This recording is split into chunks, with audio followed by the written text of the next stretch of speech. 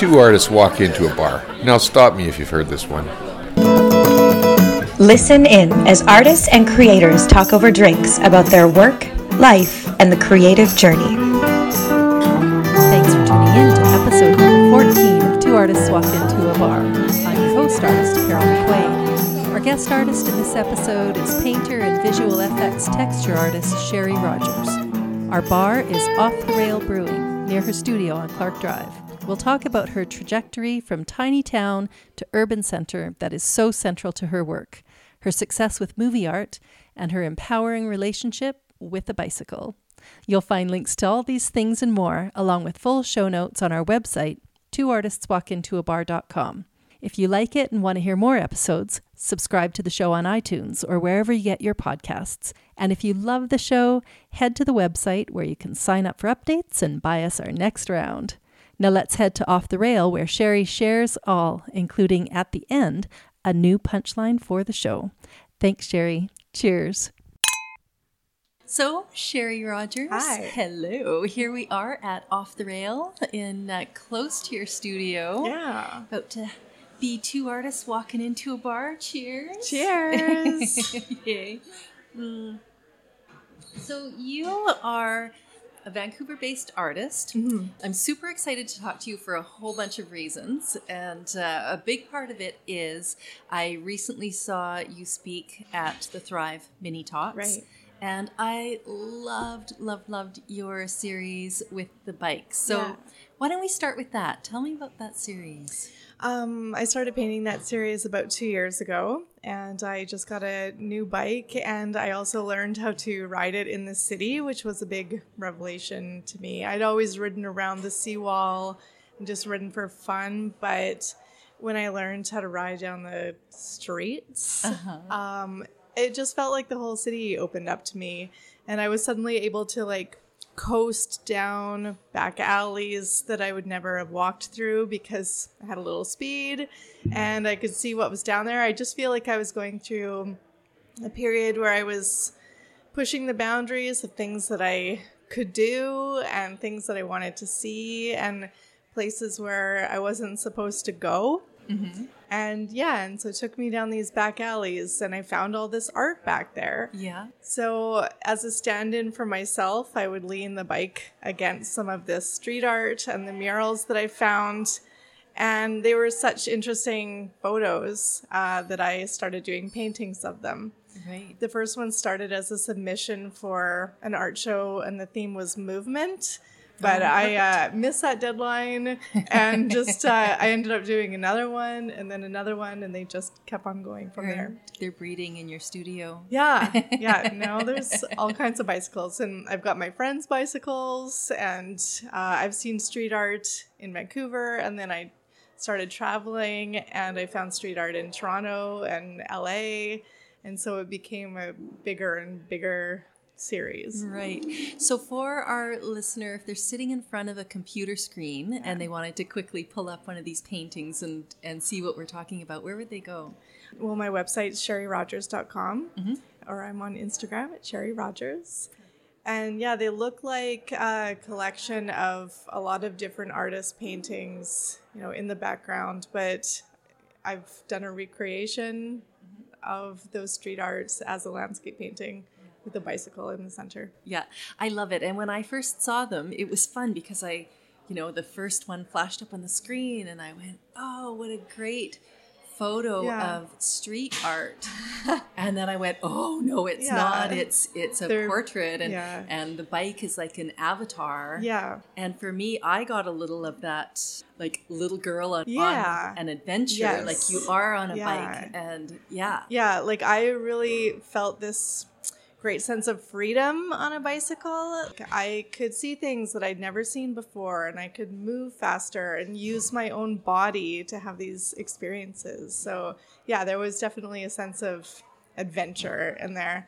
And I paint with very small brushes And I would use little aerosol bottles to spritz the paint on, and it would give it sort of a textured look similar to the brick. And it also is reminiscent of a street artist using aerosols on a wall. And it added just sort of an element of chaos that strangely adds to the realism of it as well. Yeah. The works of yours I've seen, they almost remind me of like an egg tempera. They're so fine. Like they're very detailed, but still super lively. Yeah. It's my neuroses. Yeah. Well, it's nice to see you putting that to good use. Yeah, thank you. It's very productive neuroses. On behalf of your collectors and viewers, we all thank you. And thanks. whatever happened in your past before that. Yeah, when I was at the Thrive Talk after, someone came up to me, and because the paintings were being projected on the wall, she said that she was having this like experience where she couldn't see it as a painting. It looked like a mural on the wall with a bike in front of it. Yeah. So she said she was tripping out the whole time. And for our listener, the Thrive Talk Minis are these evenings put on by Thrive Mastermind, Jamie and Tara, who I just interviewed for the show the other day. They were awesome. Yeah, I love Thrive. It's been a really great experience and very encouraging. To be able to talk and bounce all these ideas off other artists. Yeah. So with the mini talks, they gather up 6 or 7 artists, and each person does about a 9-minute talk. Yeah. And it's a great way to get kind of into the heads of a bunch of the working practices of a lot of different artists in one fell swoop. Yeah. Well, and to hear about people's lives and how art is incorporated into their life story and like stories that you don't often hear because they're women's stories. There was just such a diverse amount of speakers that night. There was really amazing. Yeah. I did it maybe a year ago, and when I did it, one of the big challenges was it's almost like a Pecha Kucha where you're on a timer, you've got I forget how many slides and how many minutes, but it all has to be perfectly timed. But the night you did it, all of a sudden the timer wasn't functioning. And we had to click our own images. And it kind of threw me off a little because I like that like deadline and I kind of pace myself. But it's just good practice for improv and for like rolling with it. Yeah. So I think I managed. Yeah, and the stories were collectively it made a beautiful ensemble. Like it was a great night. Yeah, really good. So you've been doing these paintings, enjoying the city, being very urban, but that is not necessarily your background, right? No, not at all. I'm from Saskatchewan, a farm in the middle of nowhere. And I've been living in Vancouver for 15 years, but I definitely come from rural Canadian background. Yeah. I loved what you told me when we walked in here. There was somebody else from Saskatchewan. We were talking about how to locate places. Yeah, well, I always say I'm 2 hours south of Saskatoon, and it's always like in relation to that one place that you've heard of in Saskatchewan. And this person in here that I know, she lives somewhere in between Elbow and Eyebrow, which are 2 other towns in Saskatchewan. And I knew exactly where she meant. So my husband's a Melfort boy, so he'll be happy to hear. Oh, Melfort. Old Melfort. He was a Melfort Mustang. That's hilarious. So to go from being 2 hours from somewhere that people would know, to riding around the downtown east side. Yeah, that's a big shift. Yeah, I had never rode a bike on pavement until I moved to Vancouver. So I had a little banana seat bike, and I used to go on the cruiser rides when I moved to Vancouver, and they'd cruise around from a meeting point, somewhere downtown, and then all the way to Jericho or to Spanish Bank. So it was always a different route. But the first time I ever did it, I was just elated because it was so easy to ride on pavement rather than a gravel road. Yeah. I felt like I had a second childhood when I was here, and I just loved my bike. I love my bike. Yeah. And when I met you, it was in different circumstances. It was through some art events, and you always struck me as so urban and just like, it was fun to discover that you're from a different world. And, Well, I think I just, because I'm not from here, I still see the city with fresh eyes, and I don't know, just being in a large population of people is really exciting. There's so many different kinds of people. There was one time when I was coming home one night and I went from Broadway through the SkyTrain and then walked through downtown, and I realized I had passed more people than I grew up with in my whole hometown just on my route home. Yeah. Or there was one time at work where I went from the second floor, it's a London-based company, and I went from the second floor to the first floor, and I realized I'd heard more accents than I'd heard in the first 20 years of my life, you know? And so I still just find that so incredible and exciting. It's just always, I just always see it with fresh eyes. And for me, coming from just outside of Vancouver, Yeah. living up always here, when I need my brain kind of stretched, it's the opposite. Like I'll Yeah. go do a residency in Wells, BC, Oh, right. that has 40 people in it, or some little tiny town Yeah. between the elbow and eyebrow Yeah, equivalent totally. of Barcelona. Or it's like, wow, there's nobody here. I'm so inspired. Yeah. Yeah. And it never occurred to me to feel afraid to be that isolated before. But now that I've been in the city for so long, I feel this like anxiousness whenever I go out into the country. Now I need people. Yeah. So. And people who need people. Yes. So your studio is about a block from where we are in Yeah. this awesome Yeah, brewery. it's William Clark Studio. And tell me about studio life there. What's that vibe like? Yeah, it's really good. This is my 5th year in that building, and it's mostly painters that are in there. All different kinds, like styles of painting, but it's sort of a curated collection of people. And it's not as, during the crawl, it's not as crazy busy as Parker Street, but the people that come really love painting. So yeah, it's a really fun group. So Eastside Culture Crawl, Yeah. annual event here in Vancouver and all over this neighborhood. So so I think it's from... I don't know, it's gotten bigger and bigger.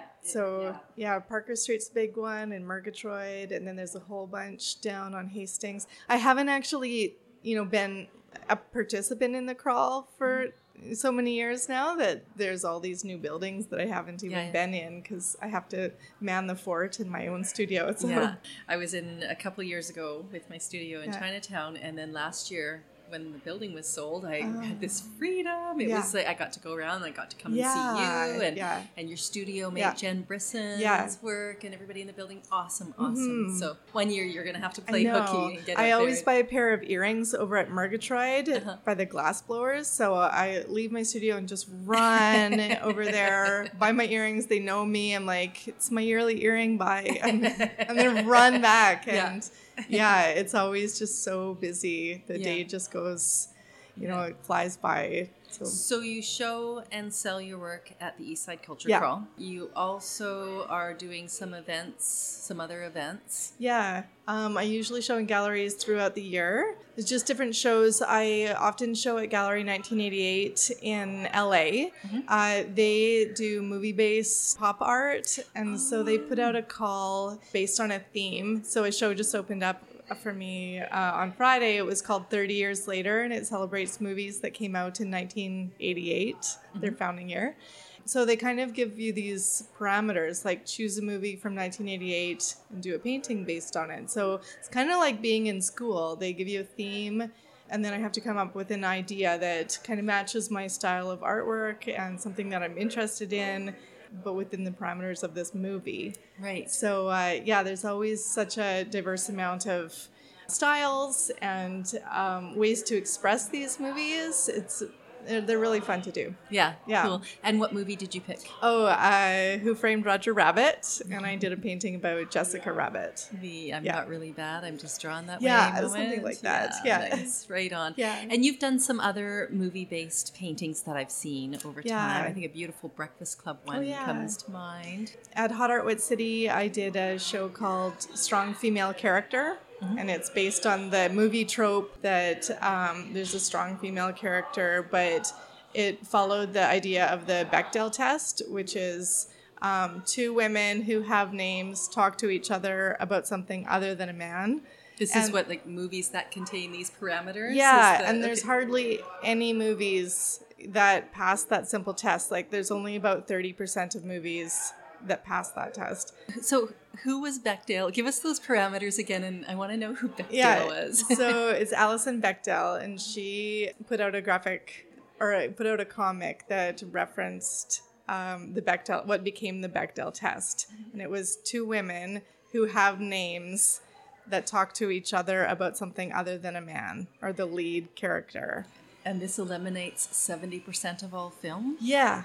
Holy smoke. Yeah. So I went through and chose a series of movies that passed that Bechdel test and did paintings based on those. So that became my strong female character series. Oh. And yeah, I showed that one at Hot Art City last January. It was in there. And then based on that series, that's how I started showing at Gallery 1988, because it's in Hollywood and, you know, they promote their movies and the movie history. So. And did you find them or did they find you? I found them. So I had this whole series already made, so I sent it to them. And it's and how was the opening? How's the show going? Yeah, really good. I showed in 3 or 4 different shows last year, different themes. One was internet memes. One was, I think it was another 30 Years Later show, but based on movies from 1987. Yeah. There was a Stephen King tribute show. And I went down in July to see the one that was happening in the summer. And yeah, they're really excited about art in LA. People were lined up around the block to get in, and sometimes celebrities show up. Lauren Lapkus bought one of my paintings, which was like a thrill. Yeah. So yeah, it's interesting to be able to see my little babies out in another city. Yeah, making their way out into the world. Right on. So you're showing at the gallery in LA, you're showing around Vancouver, you're showing at the Culture Crawl. Yeah. You also are going to be part of the Toronto outdoor show. Yeah, tell us about that. The Toronto Outdoor Exhibition, it happens every July. Yeah, I don't know what it will be like. It's a really big outdoor art show. The artists all have 10 by 10 foot tents that they show in, and it's in Nathan Phillips Square. So I think it will be kind of like the Eastside Culture Crawl, but outside in Toronto. I think too with the outdoor, I mean, it's very much like an art fair too, where a lot of galleries are going, looking at artists' work and that kind of thing. So it will be very interesting to see what comes out of that for you. I'm really excited. And I love Toronto. I love going in the summer and just getting that like intense heat. So I'm looking forward to it. Yeah. And you've got this thriving art practice. You've got some really cool work that is getting shown and getting seen and getting sold. Yeah. That's always a fun part. But you also have an alter ego career-wise. Tell us about the work that you do. By day, I work in the visual effects industry. So I work on either live action visual effects films or on animated movies. No, we're good. Oh, okay. Yeah. And so I've been doing that for about 15 years too. I went to Edmonton and got my BFA, and then and that's straight out of the town, 2 hours. Yeah, I went to school in Camrose, which was just outside of Edmonton, and it was a little university, and it was all farm kids that went there. They were really good at recruiting from small towns, and it was a really good buffer from, you know, living in a tiny town where I only knew, 20 people in my class, to like not quite a real city. Everybody lived on campus, so it was still like a small town there. Yeah. And it was just a good cushion between small town and like big city. Yeah, an entry level city. Yeah, totally. We can make all kinds Training of references. City, yeah. So I got my BFA, stayed there for 3 years, and then I moved to Edmonton. And I worked at the Paint Spot there.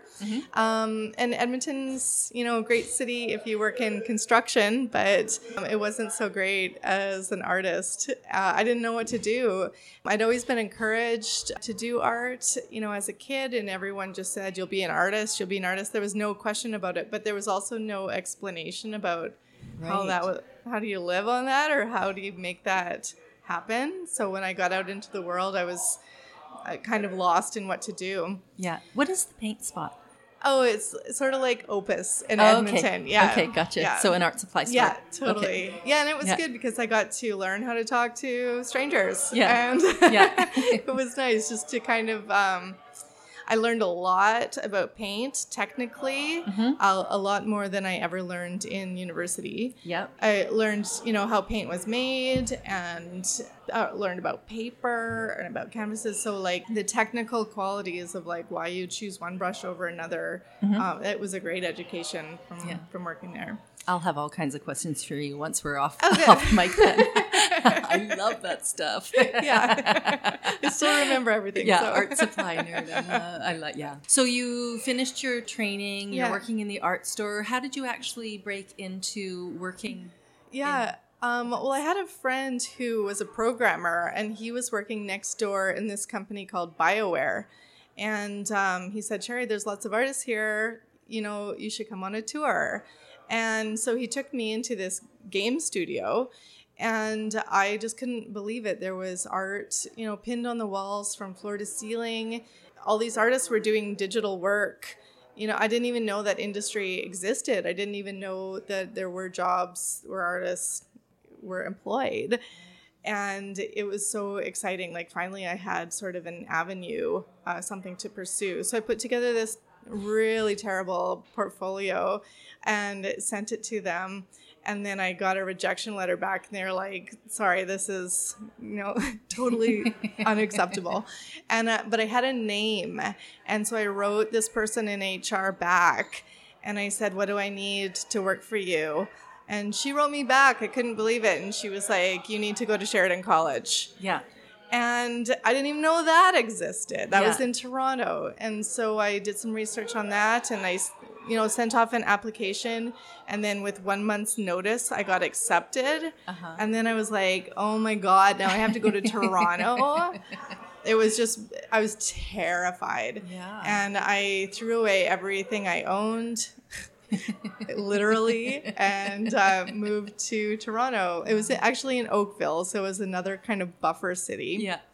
Yeah, and I took an 8-month course in animation there. And when I started in university, I started in computer science, but I was in a class of 150 people. There was only 2 girls, and I had a lot of aptitude using computers, but I didn't have any social support, and the delivery of computer science is so dry. I couldn't stick with it. So that was how I ended up getting into fine art. So when I found this program that combined artistic skills with, digital skills, which were all new, like everything was new. It was just a great way to kind of marry my 2 interests. Yeah. Nice. Yeah. So you finished the program, got a job right away. And all of my peers in my class were desperately trying to get work in Toronto, and I kind of missed Western Canada. There's just a different feel to being out here, and I'd never been to Vancouver, but I just thought, what the heck? Yeah. I'm going to move to Vancouver. So again, I threw away everything I owned and moved out here. And when I arrived in Vancouver, Battlestar Galactica was the newest show, and I got onto that show. And then film companies started opening up here, and I just kind of rolled from one project to another project, and then 15 years went by. Wow. Yeah. So you've had an awesome, thriving career. Yeah. Yeah, it's been pretty steady. I left in 2010. I went to Toronto and back to Toronto and worked on an animated project there.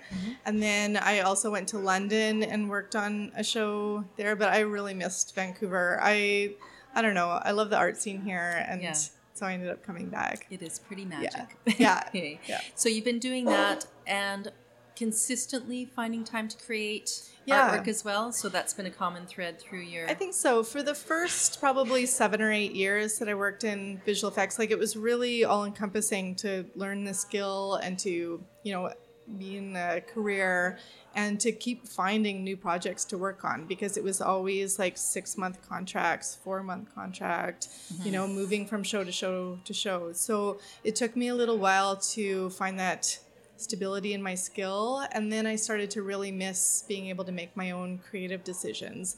Like after working in film and being told all the time, make it more blue, make it more red, make it bigger, I think it's so important for an artist to be self-directed and to have their own projects and to say, this is when it's done, and this is what I want to do, and just to exercise that creative freedom. And so then I started painting probably 2011, 2012. I started taking it seriously again. Yeah. And building up a CV and a body of work. Yeah. I loved the body of work I saw of yours, I think a couple of crawls ago, where you had taken headlines about animal stories from the paper. Tell us about that. That one started when I was in London and I was reading the Canadian news. And in London, England. Yeah. Not in London, not Ontario. Okay. The London. Yeah. But I was reading the Canadian news as an outsider for the first time. And my coworker said, "There's sure a lot of news about animals." And I was like, "Oh yeah, I never really noticed." And so I started, I did one painting of a crazy headline that said, "Deer attacks woman in her own driveway."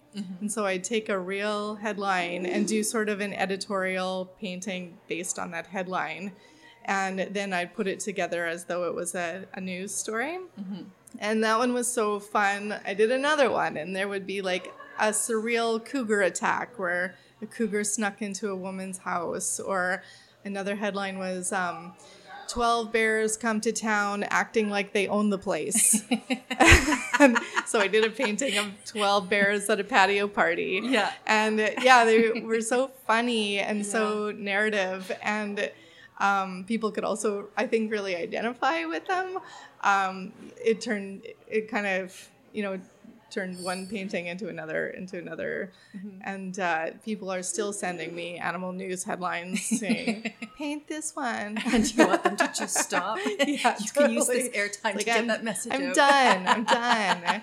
Move on, people. It was really funny because totally separately, I took a break from working visual effects and I ended up getting a job working on Global News, doing over-the-shoulder graphics for the newscasters there. And so all of a sudden, then I became part of the news. Right. And I had to work on these animal stories every single day.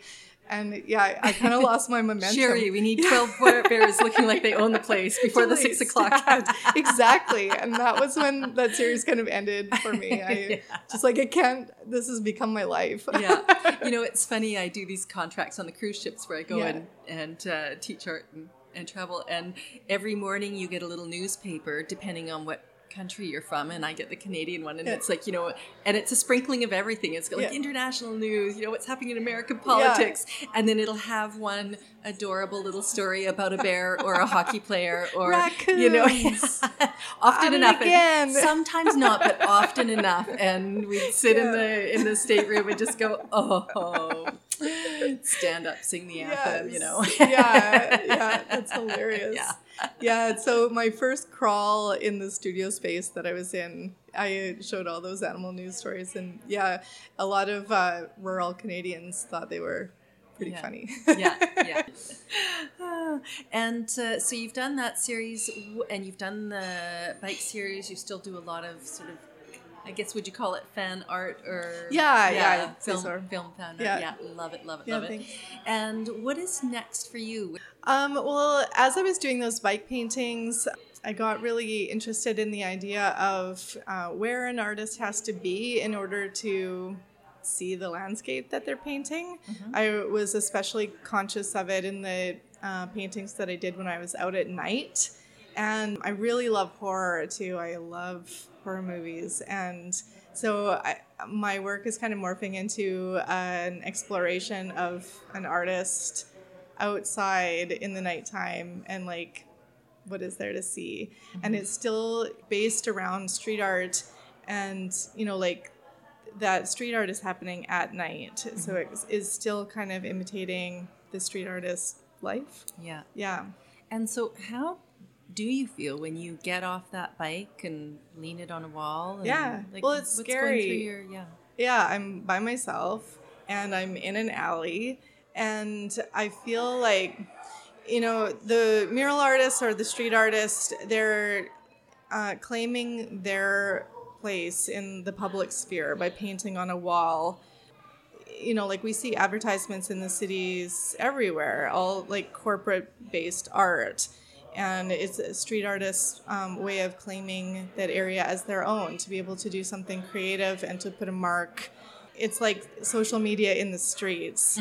But for me to go in that alley and to witness that art is kind of claiming my place in the Right. public sphere. Like, I have a right to be in that alley. That's part of my city, you know, and I have a right to be out at night, you know, and so it's sort of, again, pushing those boundaries.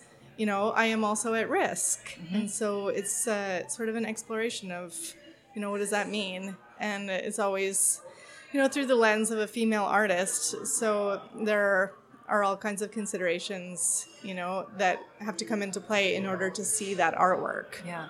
And ever had any strange encounters out there when you've been doing that? I had a really good experience. There's an alley in Toronto that's filled with street art, and a man came up to me and said, you know, I saw that you're taking photos. Do you want to take some photos together? And it was really fun. We walked through this alley. He was a photographer. You know, Oh, I was cool. looking for bike references, and we just had this really amazing shared experience back there, just appreciating the art, and you're talking about what we saw and comparing, you know, our compositions, and yeah, so that was really positive. Yeah. Yeah, Yeah, right on. it was a nice change. Yeah. So there you are, roaming the cities and having this experience, being on your bike. Like, I hear your stories and I see a graphic novel or some kind of animated. Yeah, well, that's you know, what Jen is always telling me, that I need to start your my studio mate. Yeah, totally. Yeah, I could totally see that for sure. You mentioned you always felt you would be an artist, and everybody assumed, but nobody delivered a clear path for Yeah. you. You had to create it. So tell me about being young and knowing you had an art calling early. What was that? Tell me about your childhood. Well, being in a small town, there's only so many, you know, kids in an age group, and so people get kind of defined. Like, there's the athletic one, and then there's the smart one, and I was the artistic one. So there was me and my best friend, and she really loved art too. And so, I don't know, we kind of had each other to bounce ideas off of and encourage each other. There weren't a lot of exhibitions or, you know, places to show, and I was just so eager for that. I just wanted to get started so quickly. How did you feed your creative soul at that age? How did you find references and things that inspired? Yeah, well, there was no internet, so I read the books, and Made of paper. totally, so analog. I had a really good art teacher who was very encouraging, but mostly it was just self-directed, and I think that's really how I still am. Like, I get up and I go and paint, and I'm very disciplined about it, because I just think we're in this time where all these things are available, you know, like we have social media, we have websites, and it's also accessible. And when I think about that time when there was nothing available, I just feel this like hunger to take advantage of all the avenues that we have now. Like, I remember even in about 2005, I just thought, if I could just get a website onto the internet, there's so much that I could do. And I would sit at home using Dreamweaver, just trying to teach myself how to use that program so that I could, you know, have a website. Yeah. And now it's so easy. You can just go throw something online and everybody can see it. And it's amazing. Yeah. But I also just have this pressure all the time because of that self-discipline. Mm-hmm. Yeah. I wonder how all of those changes will affect the experience of kids growing up in those environments. Like, it's going to be wildly different. I know. Like, things will never be never be that way again. I've taught visual effects at the Vancouver Film School for the past 2 years. Oh. And when the kids there would ask me questions, I would always be like, did you search the internet? Like, we didn't have the internet. Like, look it up. So, yeah, I think they just take for granted that it's there. Yeah, who knows what will come from this, from the starting point of taking it for granted, what will come out of that. Yeah. You know? So you do some teaching. Yeah. And what's that experience like for you? Oh, it's been really good. My Title in the visual effects industry is texture artist, and so I'm working as a digital painter. I take 3D models and basically paint what you see in the backgrounds. When a film is shot on a green screen, my job is to take those 3D models and, if it's a building, then it will be a cement building, or I paint the bricks, or I paint the rocks or the street. So you're rendering materials and finishes. Yeah, and totally. Yeah. So my job at the Vancouver Film School was to teach these students how to use the software and kind of guide them to make their own portfolios and then get out into the industry. Yeah, it was really good for me because I think that being a painter is one thing and talking about being a painter is another thing. It's a separate set of skills, and I think it really built up my confidence and my ability to explain, how things are supposed to look in descriptive words instead of just execution. Yeah. It's interesting that for a huge part of your career, you are taking the real world and filtering it into a digital format. And then in your spare time, you're taking, something that looks like a digital creation and filtering it into the real world. Yeah. Either that or I just really love painting bricks. Well, if it's working for you, and it seems to be. Back to that neuroses. They come in really handy sometimes. Totally. Yay. So the show is called Two Artists Walk Into a Bar. Yeah. I don't know if you have a punchline for me. It was really hard, but I thought two artists walk into a bar and one artist says, "Tell me an art joke." And the other artist says, "I'm drawing a blank." Ba-boom ching. Yeah, it took me all day to think of that. And then I realized I am the joke. I'm drawing a blank. Right on. Yeah. Well played. Yes, thanks. Thanks for coming out to play. Okay, thanks for having me. Yay. You've been listening to Two Artists Walk Into a Bar. I'm your host artist, Carol McQuaid. For full show notes and all the links, head to twoartistswalkintoabar.com. If you liked the episode, remember to subscribe, sign up for updates, and leave us a review. And if you loved the episode, head to twoartistswalkintoabar.com and buy us our next round. Cheers.